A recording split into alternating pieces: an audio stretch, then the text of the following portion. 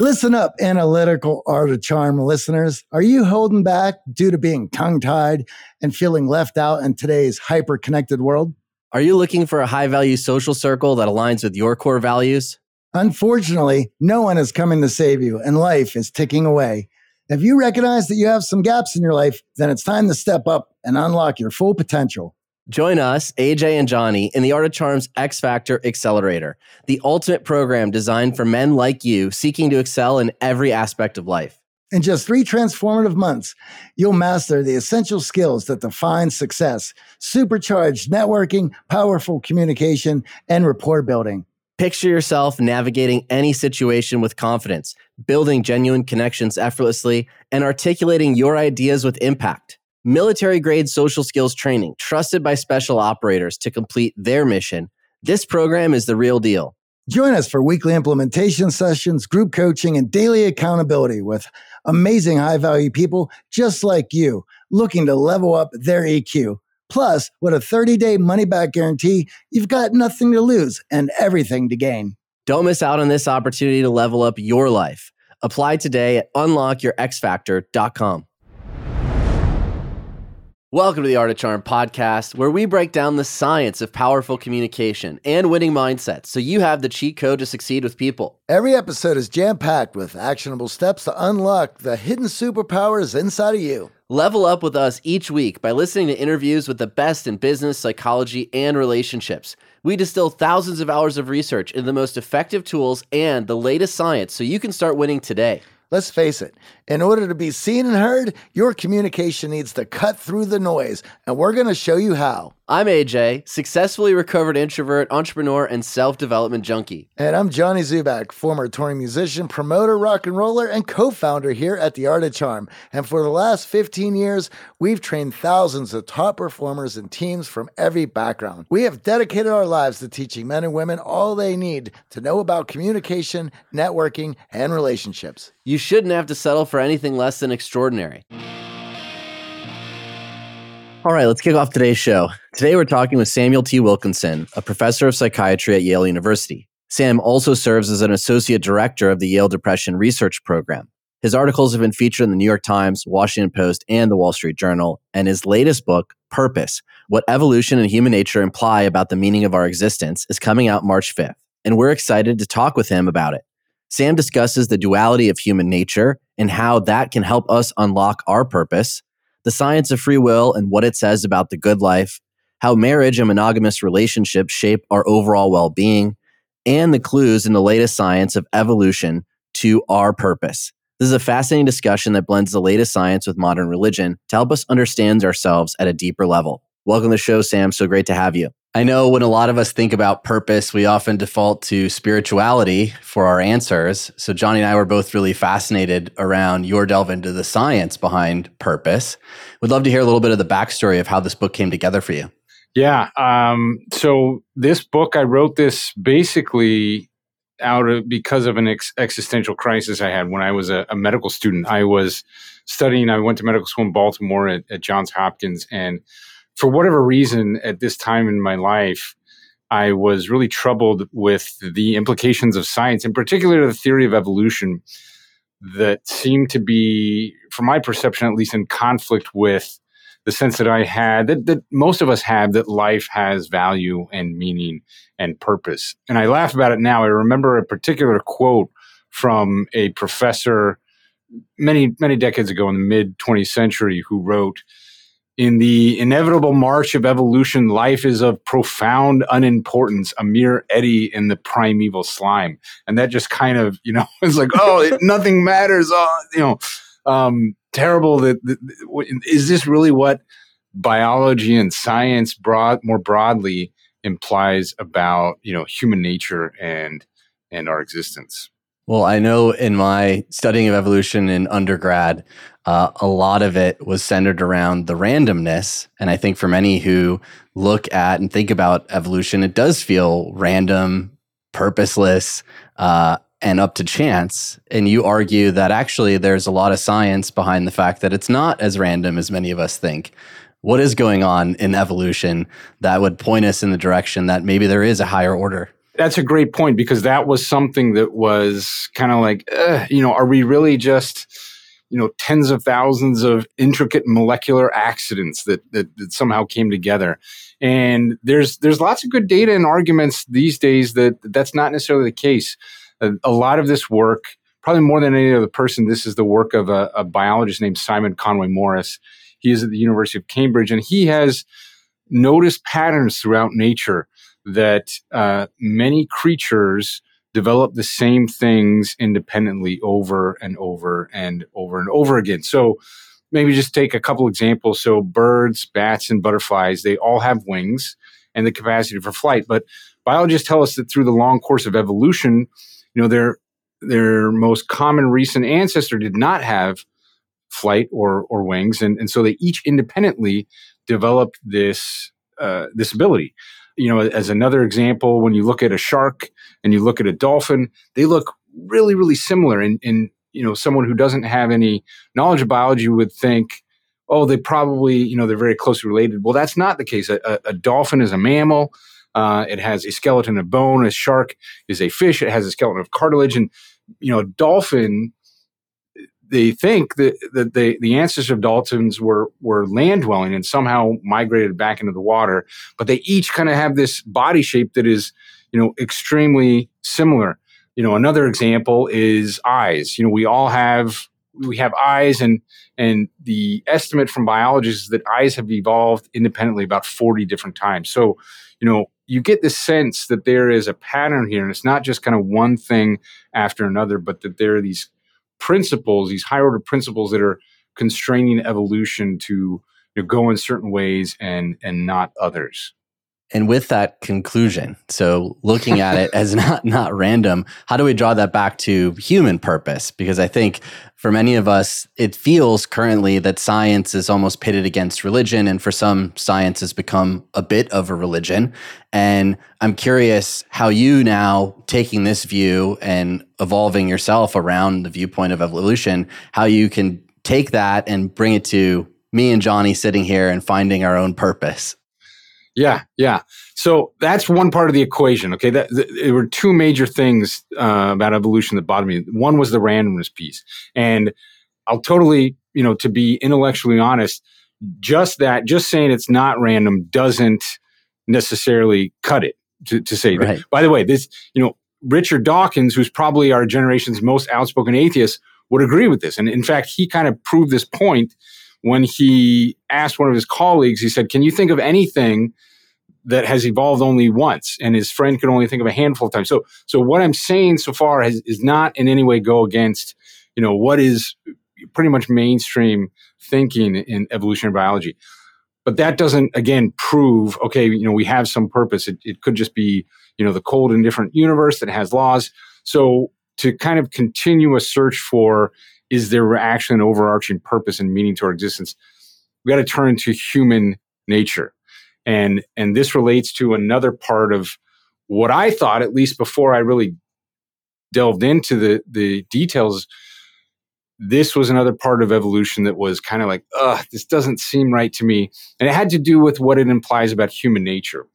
Charles Darwin published his most influential book, The Origin of Species, in 1859. A couple years later, another biologist coined this phrase, survival of the fittest, right? Probably everyone's heard of it. And biologists don't tend to use that term too much today, but it is somewhat instructive. And it also kind of gets to this sense that a lot of people who don't have much training or understand this, that they think, okay, evolution implies that we're selfish, that we're, aggressive and greedy and so forth. And if that's true, that's kind of a pretty depressing view of human nature and a bitter pill to swallow.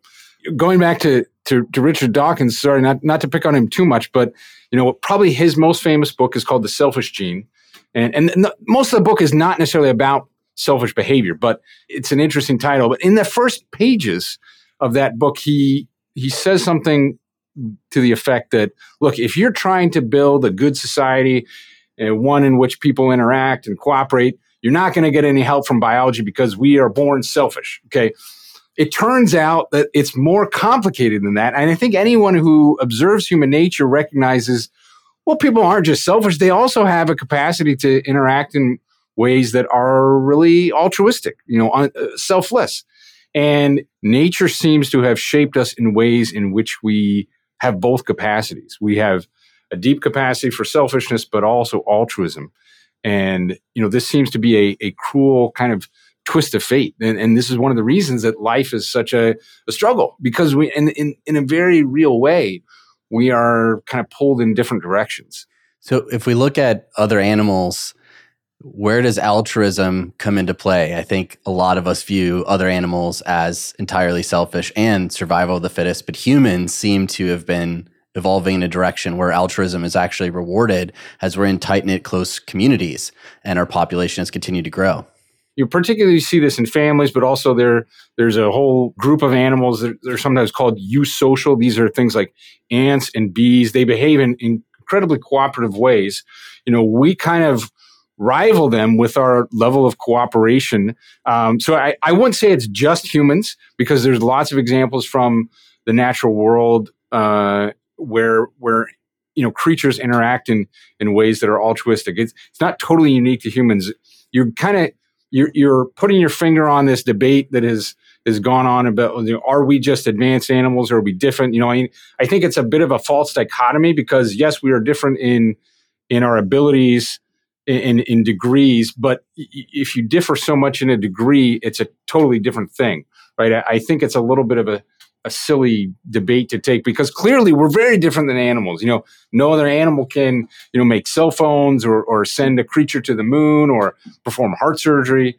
But there are a lot of shared characteristics that we have. So hopefully I've answered your question a little bit. Yeah, I am interested to know how you view the duality of those two forces. And there's a few examples of this in the book that you give, not just altruism and selfishness, but certainly if we think about some of our family or friends or colleagues, we can definitely identify the selfish and we can definitely identify the altruistic. So how do we split the difference, and what might be going on there in terms of our decision making? Yeah, well, what I think that we all have capacities of each within us, and that there are certain frameworks that are going to help us to bring out one versus the other.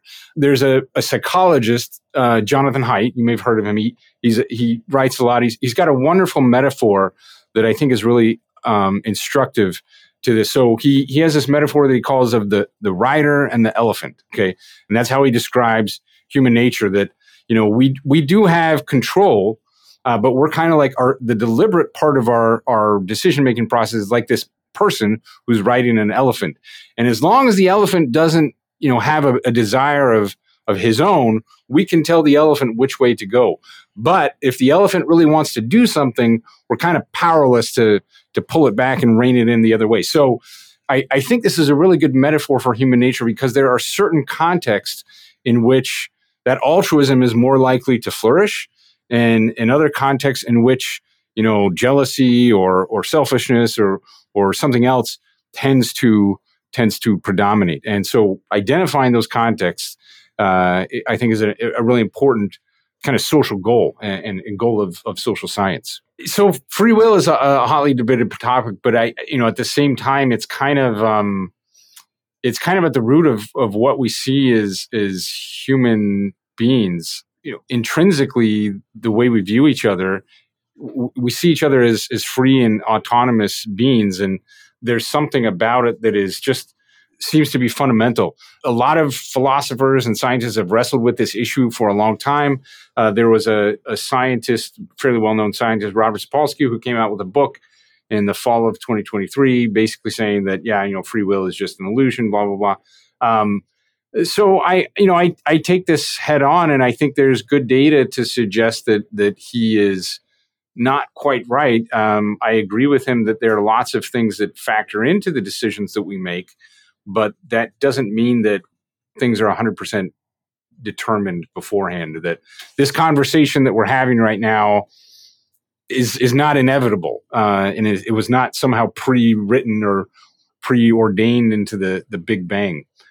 So happy to dig into kind of what evidence suggests that.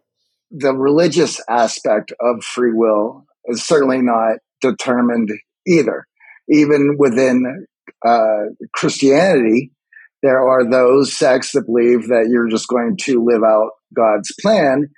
And then there are those in certain sects of Christianity that are like, no, you do have free choice and free will, and your actions are going to determine your result.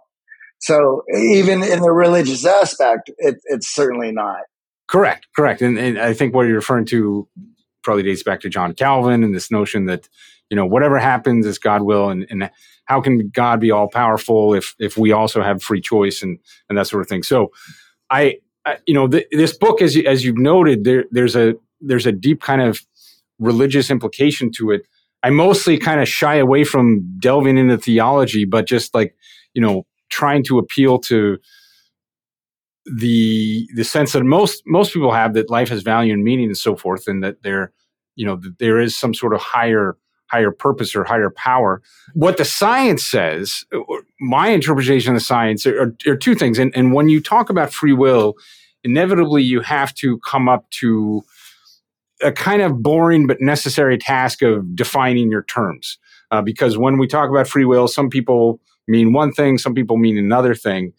For me, at least, it's kind of built into the term itself, that the free part, that there are some actions that are not deterministically tied to the past, and there's some wiggle room in the cause and effect relationship that is so important to how we often view the world. The other part is that the will part is that we can with our thoughts control our behaviors and our actions, and I think there's good scientific evidence that both of those propositions hold. That behavior, even in relatively simple organisms, for instance, in one experiment, biologists have a leech, and the leech can respond in one of two different ways to a stimulus. It can either swim or it can crawl, and they'll set up the experiment to where the conditions are exactly the same, but they can't predict, is the leech going to swim or crawl? They'll do it, it's kind of a probabilistic thing. And they'll say, well, 60% of the time it'll do one thing, 40% it'll do another. They'll do experiments with other organisms like a worm or a cockroach, something like that. And there seems to be this unpredictability about it, that no matter what, if you control the conditions exactly the same way, even with the same organism, it will behave in different ways. And so, as you get to humans, it becomes more and more complex. But my logic is that, look, if these simple organisms behave in ways that are fundamentally indeterministic, do we really think that humans are going to be fully deterministic? And I think that's kind of a relatively straightforward conclusion that we're not deterministic. I think we have to look at it in a species aspect as well. I mean, time plays a role. I mean, when we look at it at an individual level, that is certainly different from a group level. And then from a group level to a civilizational level. And so who's to say, like, what aspects of free will are we going to measure? You're going to get different answers from an individual level to a group or civilizational level. So that makes it incredibly difficult, because if you're going to argue one, I'm like, okay, well, let me argue on the individual level and show you why that doesn't work here. So again, that brings the disconnect and all the confusion of, okay, well, then we have to set and define what we're going to discuss and what that means, or we're not going to be able to agree on anything. You're right. That behavioral tendencies can emerge at different levels. So if you're talking about the way one organism behaves versus like a family or even a group or social, larger social group of organisms, there may be, different patterns and principles that apply. So it's a very complex concept. It's a fascinating one. So looking back at this human nature and its role in purpose, there are a couple other examples that you give in the book of this duality. So we talked a little bit about selfishness and altruism, but one that comes up a lot, and certainly Johnny and I talk a little bit about dating in particular, is this idea of monogamy and promiscuity. Yeah. And We're seeing now a rise in secularism. We're seeing, along with that, a rise in polyamory and some alternatives to monogamy. And I'm curious how you view that duality when it comes to love and lust in humans and how that might actually unlock purpose in us. Johnny, we know if you listen to the show, you are driven. In fact, we're driven by the search for better. But when it comes to hiring, the best way to search for a candidate isn't to search at all. Don't search, match with Indeed.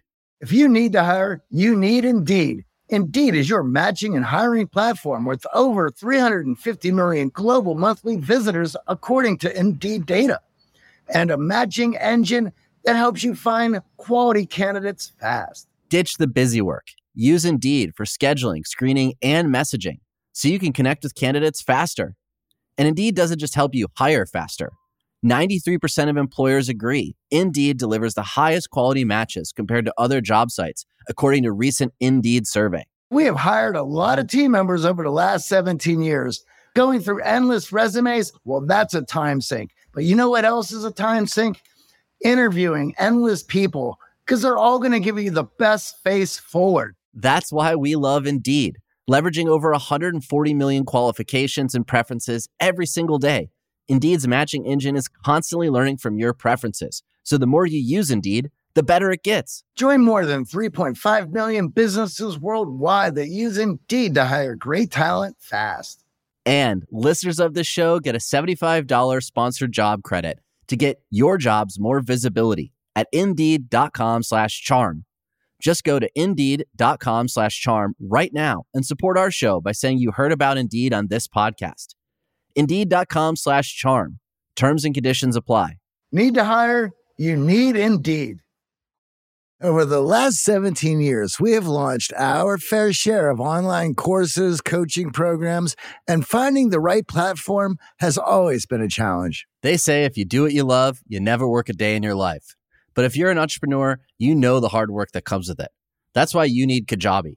Kajabi makes it easy to run your entire online business from one platform so you can focus on what you love, creating. Kajabi is the ultimate all-in-one platform that helps creators and entrepreneurs build successful online businesses by unlocking predictable recurring revenue. No matter your niche, Kajabi makes it easy to turn your skills, passions, and experiences into enriching online courses, exclusive membership sites, subscription podcasts, thriving communities, personalized coaching, and more. The best part? Kajabi doesn't cut into your revenue because everything is owned and controlled by you. So keep 100% of what you earn. And with Kajabi, you also get robust analytics, easy payment options, email marketing tools, and customizable website templates, all built in. You don't even need a huge audience to make sustainable income. There are thousands of creators on Kajabi making 6 and 7 figures with less than 50,000 followers. Right now, Kajabi is offering a free 30-day trial to start your business if you go to kajabi.com/charm. That's KAJABI.com/charm. Go to kajabi.com/charm and join the creators and entrepreneurs who have made over $7 billion. Getting right to the heart of it, are we? It's a dicey subject. It's obviously a subject of great interest to a lot of people, but there is this, even to that level, the way that we approach, using biological terms, reproduction and mating and so forth. There's a sort of dichotomy when you think about, potential sexual partners. Again, just to try to stick to maybe sterile biological language. Most people, they have some desire, and it's greater, it's more pronounced in men for reasons we can get into through evolutionary psychology, but, have a desire for, a diversity of partners. But there's also this expectation that, we want commitment, right? And when you look at the data, there's this dichotomy, and you can't really, from a societal level, you can't really satisfy both simultaneously, and every person has to try to make that decision as to kind of which way are they going to go. And as you've noted, the topic of polyamory seems to be lots of different places in the news and the media. There are good reasons from evolutionary psychology and evolutionary biology that this is going to be a tricky road to go down. I think this is not a way that we want to go as a society for the benefit primarily of women. because this can lead to a lot of violence. A big factor in domestic violence is sexual jealousy. And, there's this kind of inextricable link between promiscuity and sexual jealousy that people might have experience with this when you have you learn of the infidelity on the part of your spouse, especially for men. There is this almost reflexive jealousy that arises, and this in many ways can be, in some instances, can even be lethal and lead to violence. So it's a very tricky relationship that I think we just want to think about really critically as this discussion goes on about how relationships are formed and so forth. So, Sam, with that point and the way that and the trajectory that we're heading now culturally, where do you see that going? I don't know, but here's what I predict will happen if it becomes more and more prevalent. It's going to, right now, it tends to be not exclusive, but a lot of times these cultural trends happen among the most educated, among the quote unquote elites, and then it might trickle down. And, people with more, say, impulse control and so forth may be able to make it work at some level. But as this trickles down to people with less education, maybe less ability to control their impulses and so forth, I think there is going to be more domestic violence. I think there's going to be, more gender inequality, right? If we're trying to move forward in gender inequality, I think this is going to be a bit of a step backwards. I think there's going to be maybe an expectation, if it becomes more and more predominant, more prevalent, there's going to be an expectation on the part of men more than women that, hey, let's have an open relationship, and that's, I think it's going to be tricky. A key point you make in the book is that if we look across cultures, this pattern of monogamy is clear. So I know all of us are bringing a cultural context to this conversation, and that cultural context could be religious influence based on the way we were raised, the communities we're a part of. You mentioned another culture, the elites, but I just want to point out that what is clear in the science is this pattern of monogamy in humans is prevalent across all cultures. Religion builds morality upon monogamy and the nuclear family in a lot of different instances of different religions completely. So there is a signal that is present in human nature that science is measuring across all of these cultures that leads to this conclusion of monogamy. Yeah, I think it's one of our great social achievements as a human race. Biologists tell us that our closest relatives biologically are chimpanzees, and chimpanzees have basically they have sex indiscriminately, and so sometimes people point to that and say, well, we're just kind of like more advanced chimpanzees. One of the things that we often don't recognize how good we have it as human beings. Do either of you have, just to guess, if we applied our notion of, say, domestic violence to chimpanzees, do you have any estimate or guess at what proportion of female chimpanzees at some point in their lives experience what we would frame as domestic violence? Nearly 100. Yeah, 100%. And I would say that those are linked. And a lot of times violence is used by males to control, reproduction and reproductive access and so forth. And again, I totally agree with you, AJ, that we do have a deep capacity for monogamy and what anthropologists would call long-term pair bonding. We also have a capacity to kind of disregard that. I think it doesn't take long to look around the tabloids and see examples where people are behaving in other ways. It's obviously a sensitive issue. I think it's going to be good for society. It's going to be good for children. It's going to be good for women if we can continue on this road toward monogamy. It's not easy, especially with some of the cultural changes that have happened in the last decades, at least in the West. But I think it's a fight worth continuing. And it's in a sense, it requires us to overcome a deep kind of propensity within human nature. To bring it home and to get back to this idea of what actually is the purpose of existence? To me, it seems that, look, the way that nature has shaped us leaves us pulled in these different directions, right? We have these differing capacities within us. And when you combine this, again, my conclusion is that on some level we have this ability to choose, free will.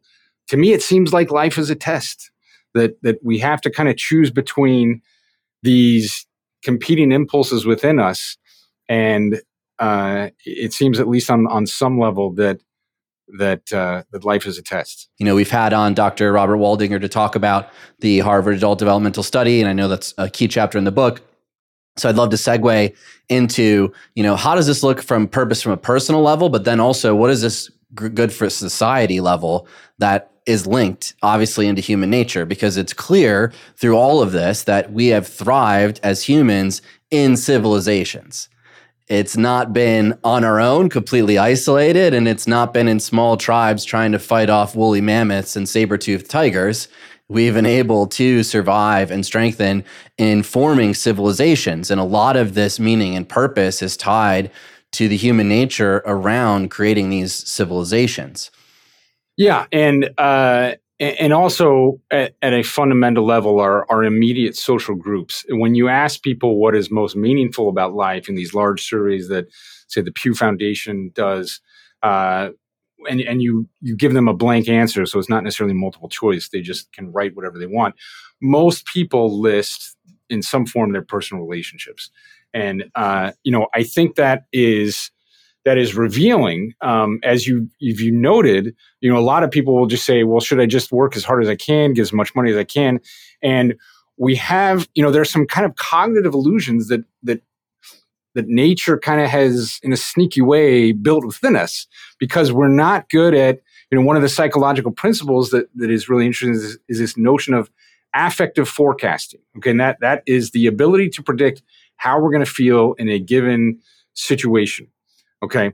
And what that means by extension is that we're not great at predicting what's going to make us happy. Let me qualify it a little bit, because we're mostly good at predicting whether a situation is going to help us to feel like positive or negative emotions, but the intensity and the duration of those emotions we're not great at. So, this was driven home by an influential study in the 1970s with the provocative title of Lottery Winners and Accident Victims, where, researchers, they went and they assessed these two very different groups of people, ones that had suffered terrible accidents that left them quadriplegic or paraplegic, and the other group, those who had won the lottery. This wasn't immediately after the event of interest, but some time. And so, if I ask you, would you rather win the lottery or suffer an accident? You say, well, of course I'm going to want to win the lottery because my happiness is going to be better, right? But in terms of the ability of these two different groups of people to enjoy everyday things, there wasn't really any difference. And that is because, that is because of a related principle called hedonic adaptation.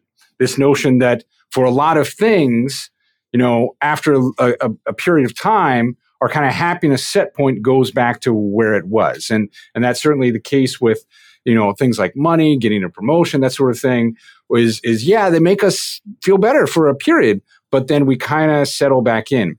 In a way, there's a good part about this, because it also means that we can adjust in the other way, and that if we go through some some sort of adversity, that we can adapt and prove resilient and adjust to difficult circumstances. So it's not all bad, but there is a kind of a maddening aspect to it that depicts us almost as like hamsters running on this like happiness treadmill. But the key exception is relationships, and that, again, for good and for bad, a positive, warm, intimate relationship can really increase our happiness set point.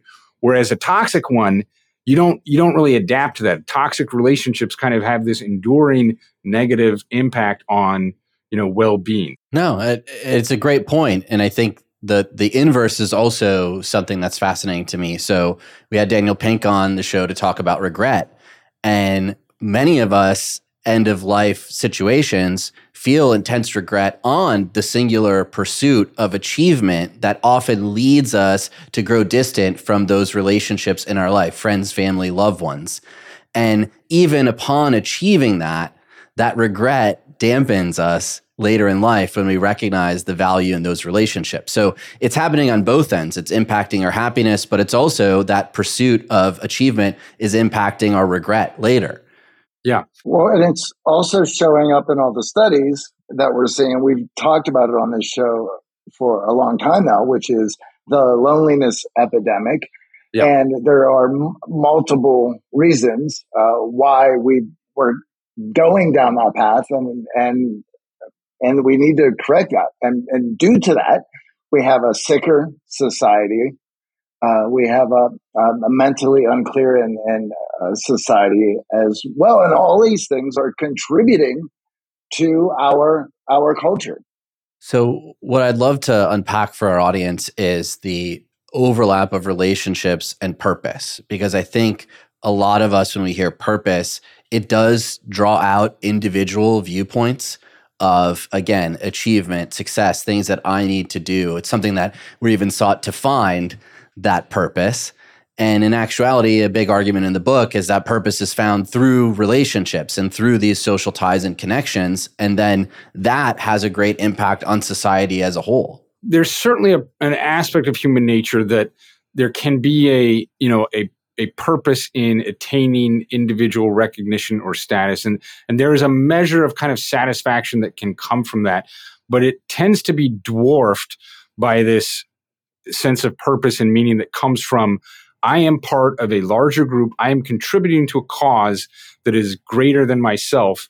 And that's all about, social cohesion and how we relate to each other. And that, my impact is not just about me, but it's about kind of the greater social good. So this just, again, it goes back to relationships. There's, the one thing that I think is somewhat unique about the argument I'm trying to make is, right, where that comes from in a kind of biological evolutionary history. And a lot of it comes from, if we want to go down this path, if we don't, that's fine. But the way that our, the way that our families are formed and the way that our offspring are so helpless when they are born. Yeah, I would love to unpack that. And I know we've touched on attachment theory on this show in the past with other guests, but I thought it was really unique to bring it into the conversation of purpose, because I think it's a popular trending idea on social media and a lot of people are aware of attachment, but I had never thought of it in the greater value of purpose. Yeah, I think they're related. So just to give a little context, in the early 1900s in the fields of psychology, psychiatry, there was this sense that, relationships were just a means to an end. The baby loved the mom because the mom gave the baby milk. The husband loved the wife because the wife gave him sex. The very sort of kind of transactional nature to it. One of my kind of academic heroes is this guy named John Bowlby, who was a psychiatrist, a British psychiatrist, and who really kind of gave rise to this attachment theory. And he worked with not only people who studied humans, but people who studied animals. And he recognized, even in animals, relationships were not just a means to an end, that animals would engage in behaviors to strengthen relationships just for the purpose of strengthening relationships. And the way that he characterized this is the root of this comes from the parent-child attachment, right? When our offspring are probably the most extreme example of this, is that they are extremely helpless when they are born. So everything a human baby does, cry, coo, smile, is meant to draw the parent to the child. And that, Bowlby reason was adaptive. And, it had to be like that because the infant was so helpless. Those who study infant development sometimes refer to the first, say, 3 to 6 months of life as the fourth trimester, because our babies are born half-baked. And so, conversely, the parent had to develop this deep kind of love and attachment towards the child. It's not just a one-way street here. Certainly the child looks out for, the parent's watchful care, but the parent, anyone who's been a parent, you're looking at your 3-year-old, making sure they're not running in the street, that sort of thing. There's this kind of like, they're a small attachment of you. And there's kind of an evolutionary link to that, right? That becomes somewhat obvious that strongest form of attachment and love and altruism, so forth, comes from the way that, the way that nature shaped our family relationships. Something I think is really interesting about that is that it's kind of inevitably linked with the challenge that is, right. If you ask a parent, what is the most challenging thing you've done? 9 times out of 10, they'll say, raise my kid. If you say, okay, what's the most rewarding thing you've done? They'll say 9 times out of 10, raise my kid, right? You can't kind of get away from those. Let me just, if it's all right, drive this point home with this, a kind of kooky thought experiment.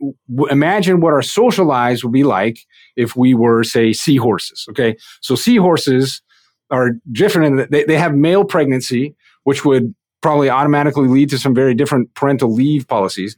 But also the ways they're different is that they have like 2,000 babies at once.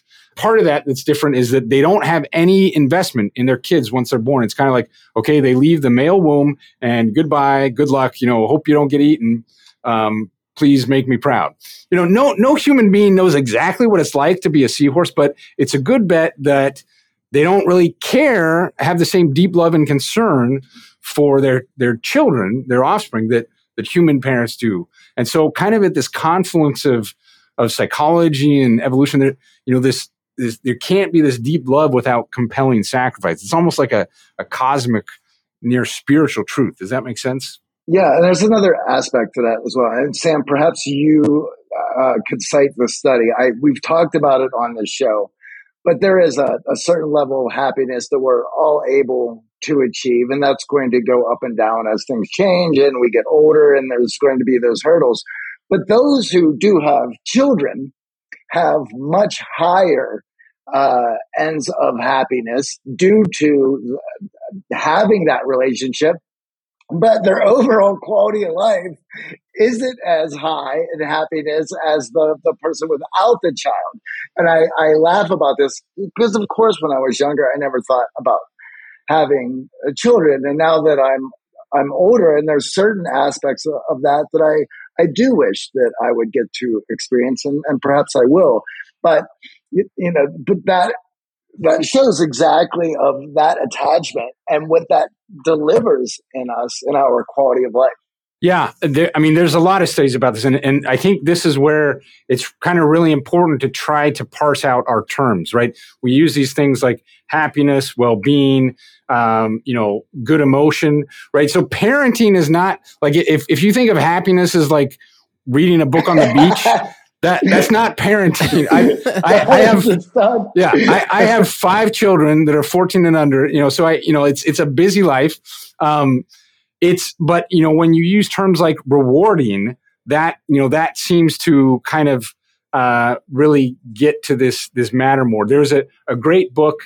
It was written by a woman named Jennifer Senior, 2014 or so, and I really like the title. It said, "All joy and no fun: the paradox of modern parenting." And the only qualm I have with that is the word modern, because as I've kind of laid out here, it's always been a challenge. It's kind of like evolutionarily written into our natures that raising children is going to take a lot of sacrifice and effort. Those rewards of joy are that much greater, and one that people without children are never going to be able to experience. Yeah. And I know from my friends who have recently had children that it does give a lot of purpose and meaning to their life, and often leads to men investing more energy into providing, into their career, and also influencing this great society. And I know there's some great science around, in particular, dads and children. I'd love for you to unpack, extending beyond the good life, what the great society actually means with all of this purpose. I think, as you guys have pointed out, episodes that I listened to in prep for talking with you today, there's this sometimes illusion we have that I can be happy all the time, or I can have positive emotion all the time. And that's just not how reality is, right? And so, sometimes in our efforts to avoid a negative emotion, we will maybe avoid a longer term greater payoff emotionally. And I think, that you see that a little bit, right? The fertility rate has fallen quite a bit, and now is hovering around, I would say, 1.7, 1.8 children per woman. And that's lower than if you ask women how many children would you like to have. It's almost like a full child more than it actually is. So for lots of complicated reasons, families have been having fewer children, women have been having fewer children in the West.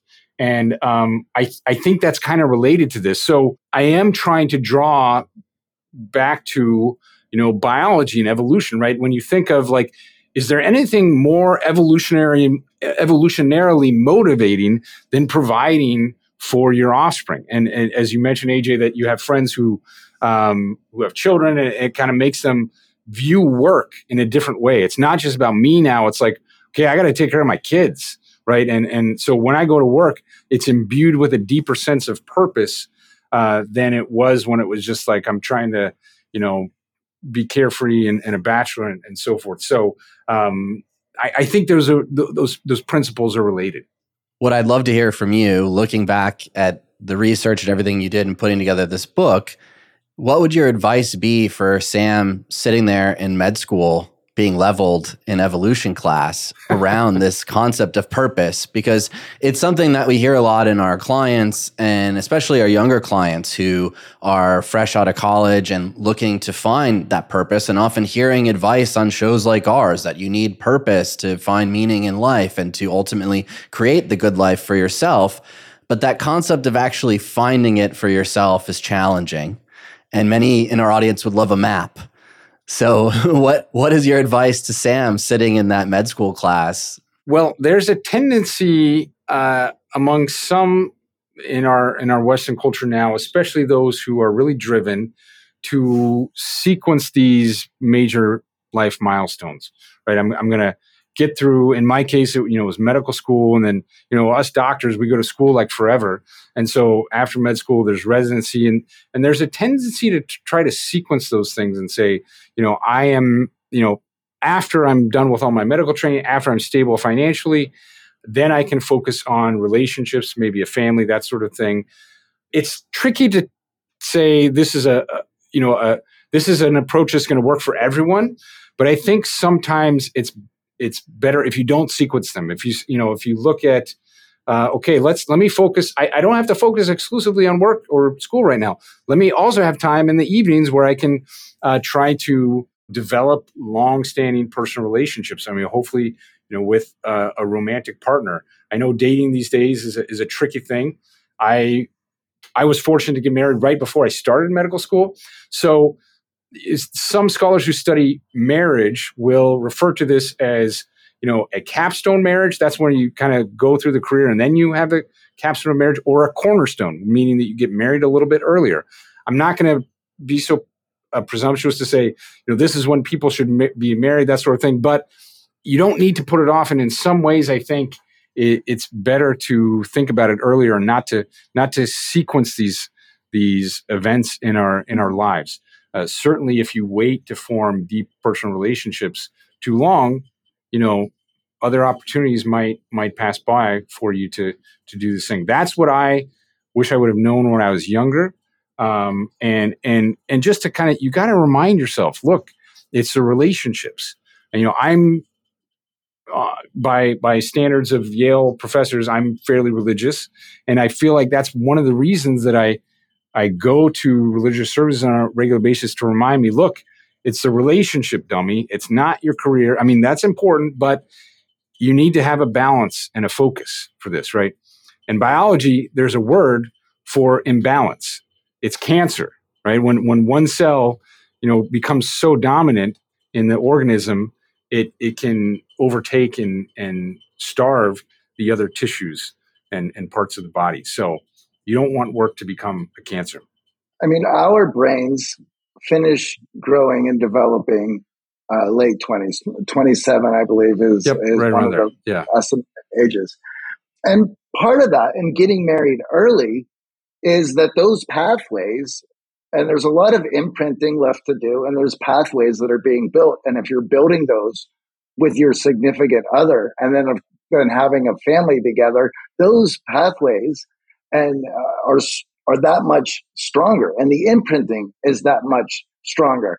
And not to say that you can't build that relationship after 27, but your brain is fully developed, and we see it just in making friends as you get older. is more difficult. In fact, we help our clients do that because it is difficult. And there's a reason why it is better. There's lots of reasons for a lot of people that it's going to be better to get married early, to have children early, for those specific biological reasons. Yeah. Yeah. And this religious principle of investing in your community, I think, is another very important part of this finding purpose.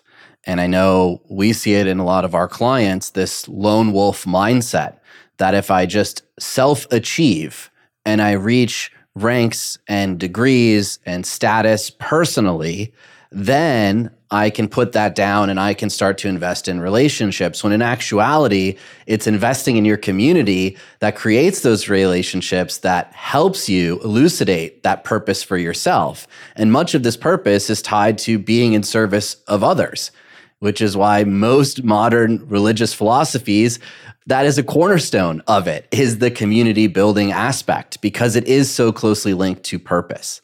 Yeah. Yeah. No, I agree with everything you just said. So I'd love to hear what in this research of this book was most surprising for you, especially because I feel you did such a great job of looking closely at the science, but having this religious grounding. And I know, as I started the show with, many in our audience might feel that they're almost at odds, that you're picking one side or the other. But in actuality, there is a lot of overlap in the science that you researched in this book and brought forward. I feel like what was most surprising for me was the strength of the research that links marriage with well-being and happiness. That was just something that blew me away. And part of it was because it was the opposite of what I was reading in the newspaper or kind of the prevailing sentiment from, cultural and opinion leaders that, if you want to be happy, you need to be carefree and, maximize your freedom. And that, that is certainly not what the data say. The data, probably the two modifiable factors that most impact mental health, well-being, happiness altogether are marriage and actually religious participation, and a lot of that has to do with relationships. And it's Facebook and social media. There can be blessings from them, but there's a lack of depth in relationships that are formed in social media context. That things like marriage and community groups, religious participation, that the depth of those relationships is really much more gratifying than any sort of Facebook friendship that you come across. A lot of people, it's probably been said, social media is a little bit like the junk food form of relationships. There's this aspect to it that tastes good, but it has essentially no lasting nutritional value. And part of that is because I think in part, these things weren't around when our ancestors were evolving. They didn't, they're an imitation for social interaction that our ancient brains were accustomed to and essentially, evolved for. I have to remind people that this is an experiment. We don't know what the results are of all this technology, and even look. It's been very difficult to talk about some of these things, and certainly a very difficult book to write in today's climate with all of this, because it does make things difficult, and a lot of the paths that this technology has put us on has been very anti-human or even anti-relationship at certain points, and that's difficult. We have to understand that and navigate that. I mean, just for instance, there was a class action lawsuit dropped on dating apps last week due to them misleading the public. But we're now 10 years into those marketing campaigns, and we're seeing the results of how those marketing campaigns to get rid of the stigma of online dating and what they replaced it with has resulted in. And we have to be able to fix that if we're going to be a healthy society. Yeah. I think one of the ways that we can approach this, and so, certainly there are benefits. I don't want to say, I'm anti-technology, that sort of thing. My extended family, my wife's extended family, we live across the U.S. We'll have a Zoom call once a month, and the cousins can talk to each other. That sort of, it's a great benefit in that way. But one of the things I think we need to think about is we need to constantly be asking ourselves, how is this similar or how is this different to how humans interacted, anciently?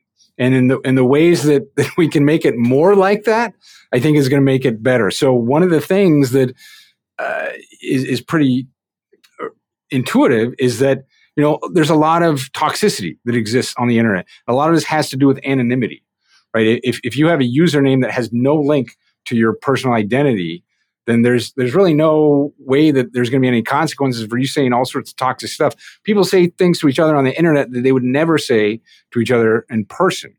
And that's because, our subconsciousness kind of dehumanizes each other when we don't see each other's faces and so forth. We subconsciously forget that, behind this chat is an actual person. And so if we can we make a policy where, whatever social media platform is, you have to have a picture and it has to be prominent and it has to be linked to who you actually are.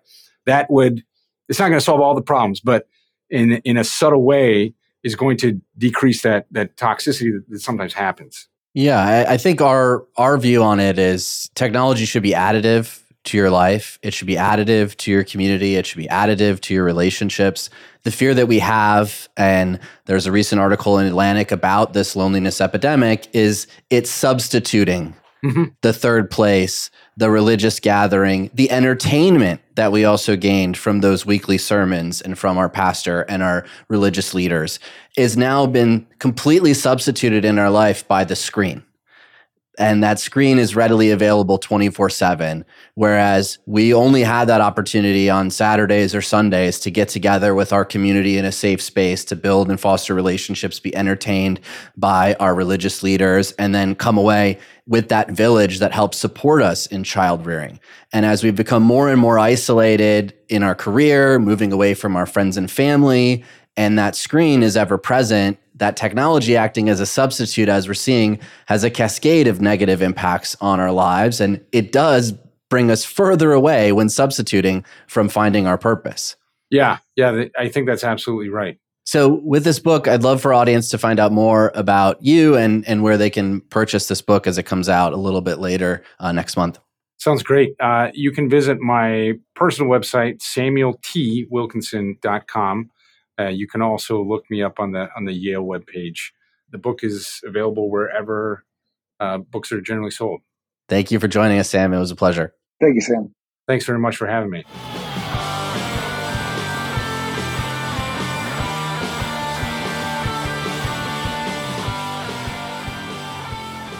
Johnny, I have to say, it's not often we get into conversations like this on the show, but it was fascinating to talk to Sam about free will, how to unlock purpose in our lives, and the duality of human nature, as I know we are such huge fans of cooperativity when it comes to our behavior and building relationships. And this week's shout out is actually from Eric Douglas, one of our X Factor Accelerator members. My name is Eric Douglas. I work in the nonprofit field. The reason why I joined X Factor is I wanted to have deeper relationships. I also wanted to build opportunities around dating, career, and social life on my terms. X Factor has helped immensely, helped me see through my own patterns and behaviors, got me to see how I was accepting a lot of bad behavior around me. So I am looking forward to building a life on my terms. That's already started in the X Factor program. I've been connecting with amazing people and doing things I never thought I would do. So I would encourage anybody to join. It's very valuable. Now, if you've listened this far, my guess is because you want more out of life and to finally succeed at work, love, and life. And if that's the case, then join us, the Art of Charm team, and hundreds of other people just like you who are experiencing breakthrough conversations, supercharging their confidence, and growing an incredible network inside our world-famous X Factor Accelerator program. The X Factor Accelerator is where high-achieving, like-minded people meet, strategize, and unlock their hidden X Factor to make sure they get the most out of life's opportunities. And finally, unlock those doors keeping you from success. Weekly implementation sessions with opportunities to practice your conversation skills, rapport building, supercharge your charisma through powerful communication, and unlock the charm to attract the right people in your life. Imagine what you can accomplish with coaching and mentorship from The Art of Charm. What are you waiting for? Join us today at unlockyourxfactor.com. All right, before we head out, a huge thank you to our producers, Michael Harold and Eric Montgomery. We hope you have an epic week.